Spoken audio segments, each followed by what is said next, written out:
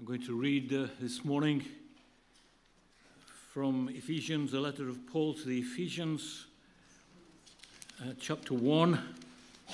Paul, an apostle of Christ Jesus by the will of God, to God's holy people in Ephesus, the faithful in Christ Jesus, grace and peace to you from God our Father and the Lord Jesus Christ. Praise be to the God and Father of our Lord Jesus Christ, who has blessed us in the heavenly realms with every spiritual blessing in Christ. For he chose us in him before the creation of the world to be holy and blameless in his sight. In love he predestined us for adoption to sonship through Jesus Christ, in accordance with his pleasure and will, to the praise of his glorious grace, which he has freely given us in the one he loves. In him we have redemption through his blood, the forgiveness of sins in accordance with the riches of God's grace that he lavished on us. With all wisdom and understanding, he made known to us the mystery of his will, according to his good pleasure, which he purposed in Christ, to be put into effect when the times reach their fulfillment, to bring unity to all things in heaven and on earth under Christ. In him we were also chosen, having been predestined, according to the plan of him who works out everything in conformity with the purpose of his will, in order that we, who were the first to put our hope in Christ, might be for the praise of his glory. And you also were included in Christ when you heard the message of truth, the gospel of your salvation. When you believed, you were marked in him with a seal, the promised Holy Spirit, who is a deposit guaranteeing our inheritance until the redemption of those who are God's possession, to the praise of his glory. It's always a bit dangerous to recommend a book, but in the light of what we just heard about Somalia, there is a book I read a couple of years ago called A Wind in the House of Islam. I can't remember who the author was, but it's a story of some of the remarkable movements of God's Spirit in Muslim cultures. So if you're interested, I found it really encouraging. I'd like to begin with a quotation from a politician. I'd like you to be in your heart and mind trying to think who might have said this. Which party, which era? There is a vision of the good society, a Britain where we can do better than we are, where we do feel and share the burdens of others, where we do believe in something bigger than ourselves. I wonder what you're thinking. Who might have said that? I try to say it in my best Churchillian voice, but it wasn't Winston Churchill. There is a vision of the good society. It was Gordon Brown, who went on to spend about a fortnight as Prime Minister of the United Kingdom. That was Mr. Gordon Brown's vision of the future some years ago, and the media, when he delivered that speech, were not so much taken up with his vision, but with the question of whether Cherie Blair had blown a huge raspberry in his direction at a critical moment in the speech. But most of us, I think, appreciate vision. Sometimes call it having a dream. We look into the future and we imagine something good and great for our family, or for our career, or for our football team. Martin Luther King once famously stated in a watershed speech that he had a dream. I have a dream that one day on the red hills of Georgia, the sons of former slaves and the sons of former slave owners will be able to sit down together at the table of brotherhood. I have a dream, he said. Well, some dreams are bigger than others. The dream of owning a Mercedes is slightly smaller than the dream of being Prime Minister or President of the United States and changing the culture by the exercise of political power. It hardly needs to be said that our dreams are often unfulfilled and they're not brought to completion because we have neither the power nor the ability very often to make our dreams come true. My childhood dream of playing for Manchester United and England not yet been fulfilled. I'm still hoping, but Sir Alex Ferguson never called me, much to my disappointment. It's little wonder that the stadium of the greatest football club on earth, the Manchester United, it's little wonder that their stadium is called the Theatre of Dreams. Best to Charlton, Charlton to Law, Law to Tindall. Go. Imagine that. Well, we looked last Sunday morning at Ephesians chapter 1. It's the first chapter in a mighty letter about God's vision for the future of the world. And in chapter 1, we're introduced to the three persons of the Godhead. Christianity lives around a mystery that there is only one God, but that he exists in three persons. At the heart of all things, there is a family. There is a father, there is a son, and there is a chief steward. In the household of God, the Father, the Son, and the Holy Spirit. No one can explain it to you, but it's a profound mystery. It's the truth that comes out of Scripture. And we're told in this chapter that before the creation of the world, the Father did something. He chose a people for himself before the foundation of the world, that they should be holy and blameless children in his divine family. We're told that the Son did something. He gave himself to the death of the cross and shed his blood so that these children of God might experience forgiveness of sins. And we're also told that the Holy Spirit has something to do, and we're going to be looking at that in a few moments. The Father chose the church, the Son died for the church, and the Holy Spirit lives in the church. And you see in Ephesians chapter 1, verses 8 to 10, there's a little insight into God's vision for the future. He's making his dream into a reality in the person of Jesus. In Jesus, everything's going to be put into effect when the times reach their fulfillment to bring unity to all things in heaven and on earth under Christ. That's God's dream, and that's going to happen at some time in the future. And what God's doing through Jesus and his work, he's restoring the world into a place that will reflect beautifully and perfectly his majestic glory. And this is the miracle. He's doing it in the first place by choosing and redeeming a people for himself who will one day live in this marvelous new world. And so it's called here his purpose, his plan for the fullness of time. That's God's vision. Now, of course, we all live in a messy and complicated world right now. It's hard for us to see that this is even to think that this is actually happening, that God is actually bringing this into being, even as we sit here in Hook on a Sunday morning, because there are wars, there are rumors of wars, there are famines and earthquakes, there are terrorists, there are different religions, there are democracies, there are tyrannies. It's hard to read your paper and watch your TV and say, look, Ephesians chapter 1 is coming true. But here in this letter, and we're sometimes tempted to think, are we not, that Islam is the strongest kid on the block. When you hear that story of Somalia, you think, does the church in Somalia, the Christian church in Somalia, think that it's the triumphant and great thing that God is doing in the earth? Well, we're told at the end of this chapter that the Father gave all the power in the universe into the hands of his Son, so that the Son could create the church and bring her to the fullness that God has planned. But sometimes you think it's all a bit far-fetched. You get in your car, you drive along the A432, you drive past people blokes in their lycra, cycling to enjoy the beautiful countryside of Chessington and Surbiton. You come past the pubs and the clubs and the parks and the houses and the terrace houses and the detached houses, and you come to a little cul-de-sac, and partway down the cul-de-sac is, a modest-sized church with no car park.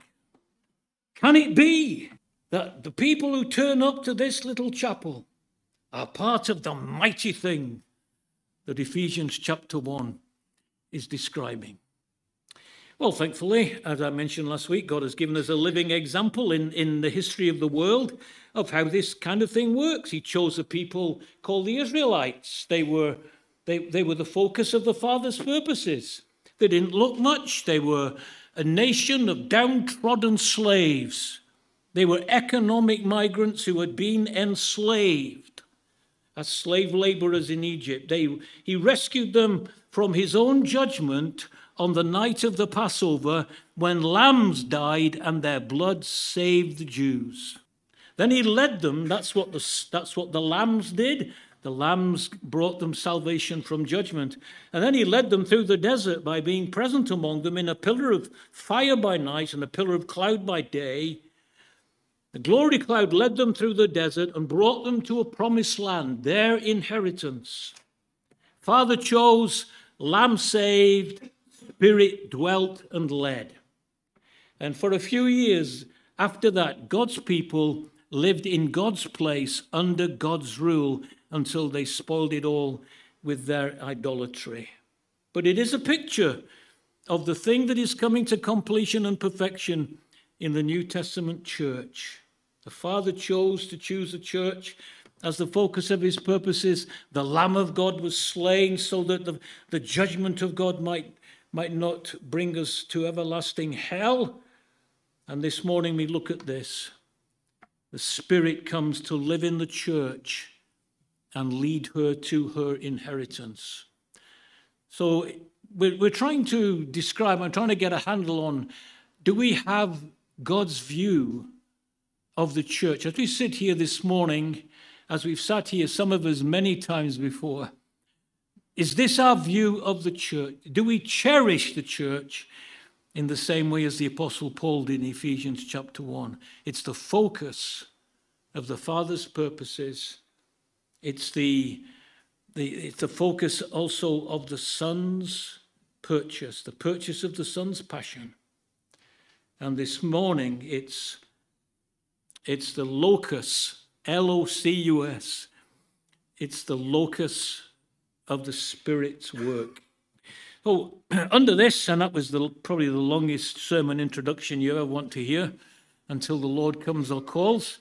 The first point I want to make then is the Spirit is God's seal of ownership. Spirit is God's seal of ownership. Verses 11 and 12. In him we were also chosen, having been predestined according to the plan of him who works out everything in conformity with the purpose of his will, in order that we who were the first to put our hope in Christ might be for the praise of his glory. And you also were included in Christ when you heard the message of truth, the gospel of our salvation. When you believed, you were marked in him with a seal. You were marked in him with a seal, the promised Holy Spirit. It's a little marvelous joining up of Jew and Gentile here. The Jews were the first to hope in Christ, and then those Jews, like the Apostle Paul, went out into the whole of Europe to preach Christ and him crucified, coming to Turkey and then planting this church in Ephesus. And the sign that was a reality was that God's Spirit came to live in their lives and in their congregation. The presence of the Holy Spirit is a seal. You were sealed with the Holy Spirit of promise. One of the things I remember as a lad doing was going to the Roxy Cinema in Oldham. It was 6 pence, 6 old pence, I tell you, 2.5 pence in today's money, to go to the pictures. A friend of mine said yesterday, have you been to the pictures recently? It was £19. Could buy a car for that when I were a lad. Used to go to the Roxy Cinema in Oldham. And one of the things I used to like seeing were the westerns that we saw, the cowboys, and these tough, strong men would ride a horse. They would bring a cow down or a bull down to the earth. They'd jump out, hold it down, and somebody would get a brand from the flaming hot flames, red hot brand, and would put it on the flank of this poor animal, and it would have 4 X's or bar T on its flank. And that was a seal. It was saying, this cow belongs to me. It's a Bar T cow, or it's a 4X cow. Keep your hands off it. It's mine. It's for my use. Well, that's a seal, you see. He says, it's mine. In a slightly less spectacular example was my job at the bank where I worked in Piccadilly, Manchester. I went to work in a bank when I was 16 years of age. I was a bank clerk. And one of the jobs that I had to do was to seal the registered letters. I was so important. You're hardly going to believe this, but coming out of the wall of the bank was a small brass tube with a tap on it. Turn the tap, it released gas at head height. And then you ignited it with a lighter, and a jet flame came out towards you. And then while you're trying not to burn your face off, you had to pick up a tube, a long stick of wax. You placed it carefully in the flame, getting the registered envelope. You wanted to hear this for so long, haven't you? You got your registered letter, which you'd see put down. You licked it and put it down, and where the folding thing came over and met the envelope, you created a small pool of molten wax. And then before it had a chance to harden, you took the bank seal and you placed it on the wax pool. It left a perfect impression of the bank's logo. It was saying this letter was put together by a very important person, and it belongs to the National Bank Limited. Well, I've forgotten what I was talking about now. As you begin to understand the gospel that Jesus is Lord and that he died to bring you forgiveness and adoption into God's family, something absolutely remarkable happens. The Spirit of the God who made the universe comes to make his dwelling inside your spirit. His Spirit testifies, witnesses with your spirit that you are a child of God. He begins to work in your heart to bring understanding to your mind, to bring an affection for Jesus Christ into your passions, into your affections. He comes to make you willing to search the scriptures and to live in obedience to the living God and his word. The Holy Spirit is doing those things. It can only happen in the human spirit through the Holy Spirit's work. It all amounts to the beginning of a living relationship with God. Now, you may be at the beginning with this. You may not know anything of this. It may be that you can't really understand what's happening to you. You're not sure if it's weird or wonderful, but something has begun to stir in your heart in connection with Jesus Christ and his gospel. Your conscience is becoming more sensitive. You're even sensitive and concerned about the kind of thoughts you have. Something is coming to life in connection with Jesus and the Bible. It may well be, my friend, this morning that the Holy Spirit is branding you as a child of God. He's coming to your heart and to your mind and saying, I want you to trust Christ, and my presence in you, the Spirit living in you, is a seal that you belong to the living God. God is saying, when he puts his Spirit into your life, this man, this woman, this teenager is mine. You could always tell who the Jews were in the desert. They were the ones with a pillar of fire at night and a pillar of cloud by day that was either resting in the midst of the camp or was going ahead of them to lead them to the promised land. Well, on the day of Pentecost, 2,000 years ago, on a special Sunday morning, the Lord Jesus, King Jesus, in the glory of heaven, on his Father's throne, sent the Spirit from heaven to dwell in his church. And the first apostles saw tongues like fire resting on each one of them. It was the branding of the first Christians. It was the seal of God saying, these are my people, and I am their God. They were coming alive to Jesus Christ in a new way, being alive in a new way. My friends, Do you want to know how special the church is to God? He chose it, he redeemed it, and he lives in it. Now look around, if you want to look around. Look at these people who are gathered here this morning. They don't look much. Take my word from it. I'm in a vantage point here. You're an odd bunch, to say the least.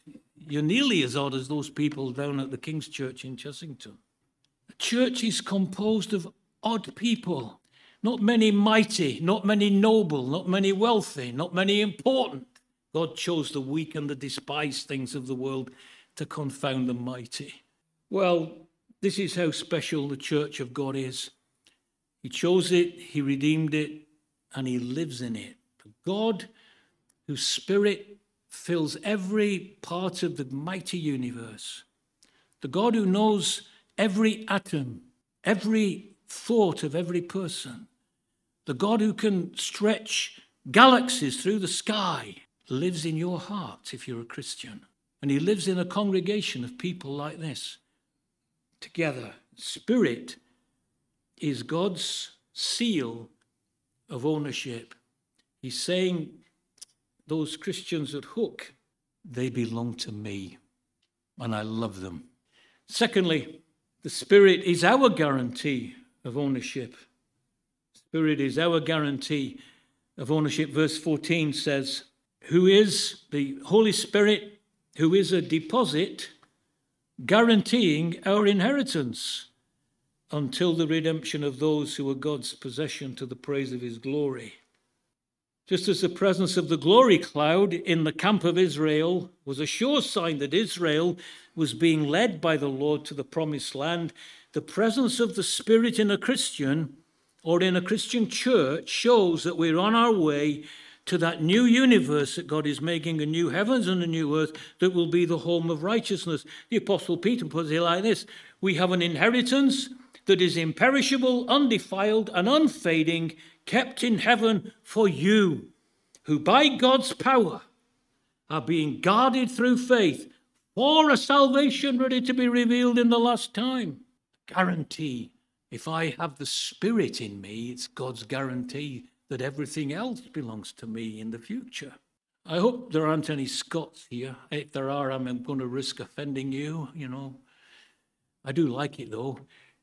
One New Year's Eve, many years ago, we were living in Moor Lane, Chessington. New Year's Eve.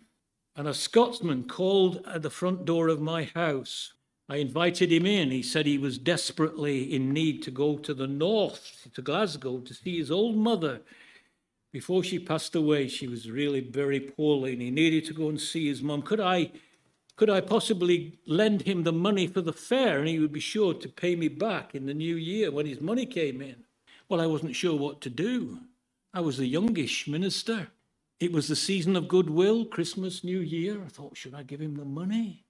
I thought about it, and I said, I'll tell you what, I'll give you the money for the fare if you will leave your watch with me as a guarantee that you'll come back and repay me. He said no and walked out. And as he was walking down the drive of our house, he did a very strange thing. He reached underneath my car and he pulled out a snooker cue. I think he was not going to play snooker with his dying mother in Glasgow. I think he was going down to the club for a pint and a pie. But he wouldn't give me the watch as a guarantee. He was rather irritable. Guarantees are so important in many areas of life. The giving of a guarantee is a sealing of a promise. You see, look, I'm making you this promise. I'm giving you this now, and I'll give you the rest in the future. But my wife and I decided to go carless. We decided never again to have a car. We've tried it for a few weeks, and now the other week I ordered a car. It's a little French car. You've never seen one in your life, I don't think. It's a two-seater electric car made by Citroën. It's the strangest looking car you've ever seen. Well, I've put a deposit on it. It's a deposit, guaranteeing that when the French deliver the rest of the car, not the rest of it, but when they deliver the car to Walton-on-Thames, I will turn up and I will pay the balance. That's what it means. It said, I've made this promise, and I promised to buy this car, I give you this money as a guarantee that when the car comes, I will pay the rest. That's what it's about. I suppose that's what an engagement ring's about. It's saying, I give you this ring as a token and pledge that when the day comes, I will marry you. God made an incredible promise to the people who put themselves into a position of trusting Jesus as Lord. He says to them, they will inherit the kingdom. When there is a new heavens and a new earth, the home of righteousness, where there will be no more tears, no crying, no pain, no death, no sickness, but only beauty and perfection. That bright new world he's planned will be ours. We will enjoy it for eternity. We'll be in the presence of the Lord Jesus in a new paradise. But the presence in my spirit and the presence in your spirit is God's deposit. Saying, I'm going to give you that in the future. And here's my spirit, which is the down payment, the deposit. It's truly amazing privilege. God doesn't give us a thing. He gives us himself. So I give you my spirit. The guarantee that the future inheritance, eternal inheritance, that no man can imagine. It's never entered into the mind or heart of man, the things that God has prepared for those who love him. It's yours. So the Holy Spirit begins to work in your life to help you to understand the gospel, help you to understand the scriptures, to draw you to trust and begin to love Jesus. Holy Spirit begins to give you an affection even for the Christian church. The church is the community of people who know the Spirit together. I'm sure many of you have had this experience. You've met somebody on a train or in a bus or in a cafe or somewhere in the world, and you felt there was something about them. There was a correspondence of spirit. There was a meeting that was more than mind and heart level. There was something spiritual. You say, are you a Christian? And it's turned out that they were a believer in the Lord Jesus Christ. Many of you have had that marvelous experience. I was, when I had kidney problems, I went into St. George's Hospital so that a young 20-odd-year-old woman could come with a long needle and stick it through my back and take a bit of my kidney out. And I was sitting there in bed one night in this mixed ward. There were only 8 of us. There were several women and a few men. The lady over the far corner, I think she was an Afro-Caribbean lady, she looked over at me at 11 o'clock at night as I was trying to get to sleep, and she said, excuse me, are you, this is loud, are you a man of God? I looked round hoping she was talking about somebody else. I had to own up. I was a man of God. There was something in her spirit that recognized something in my spirit. It was been given together. And this is why we belong to the church. We want to keep in step with the Holy Spirit together. We want to sit under God's word and hear his voice by the Holy Spirit together. We want to lift up our voices in praise together because we belong to the same community of spiritual life. Well, you've been given the greatest guarantee, my friend. If you're a Christian this morning and the Holy Spirit is at work in your life, you've been given the greatest guarantee of the greatest inheritance it's possible to have. And so you should be deeply passionate about your fellow travelers who are being led by the same Spirit to the same promised land. How easily we treat the church like a spare part to be picked up and tossed aside, to be trampled upon with our intemperate criticisms and our bad behavior and our bad thinking and our bad mouthing. How easily we undermine the church of Christ, the bride of Jesus. How easy we find it to treat the church as the world treats a supermarket or a football club. We need help. We need the clarity of Scripture to truly, deeply appreciate what the church looks like to God himself. Do you feel that you've got a grasp on that at all? Is that your perspective? It's the focus of the Father's purposes. It's the purchase of the Son's passion. It's the locus of the Spirit's presence. Let's pray together.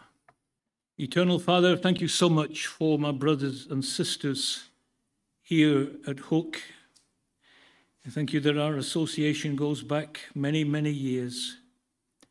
I thank you for the blessing that this church has been to me and my family, for the support and encouragement that people have granted to me over the years. And it's all been because of the fellowship of the Holy Spirit. Thank you for that. And thank you for Brian Edwards, Pete Woodcock, and for Paul Pease, for Tim, and for those who've worked here.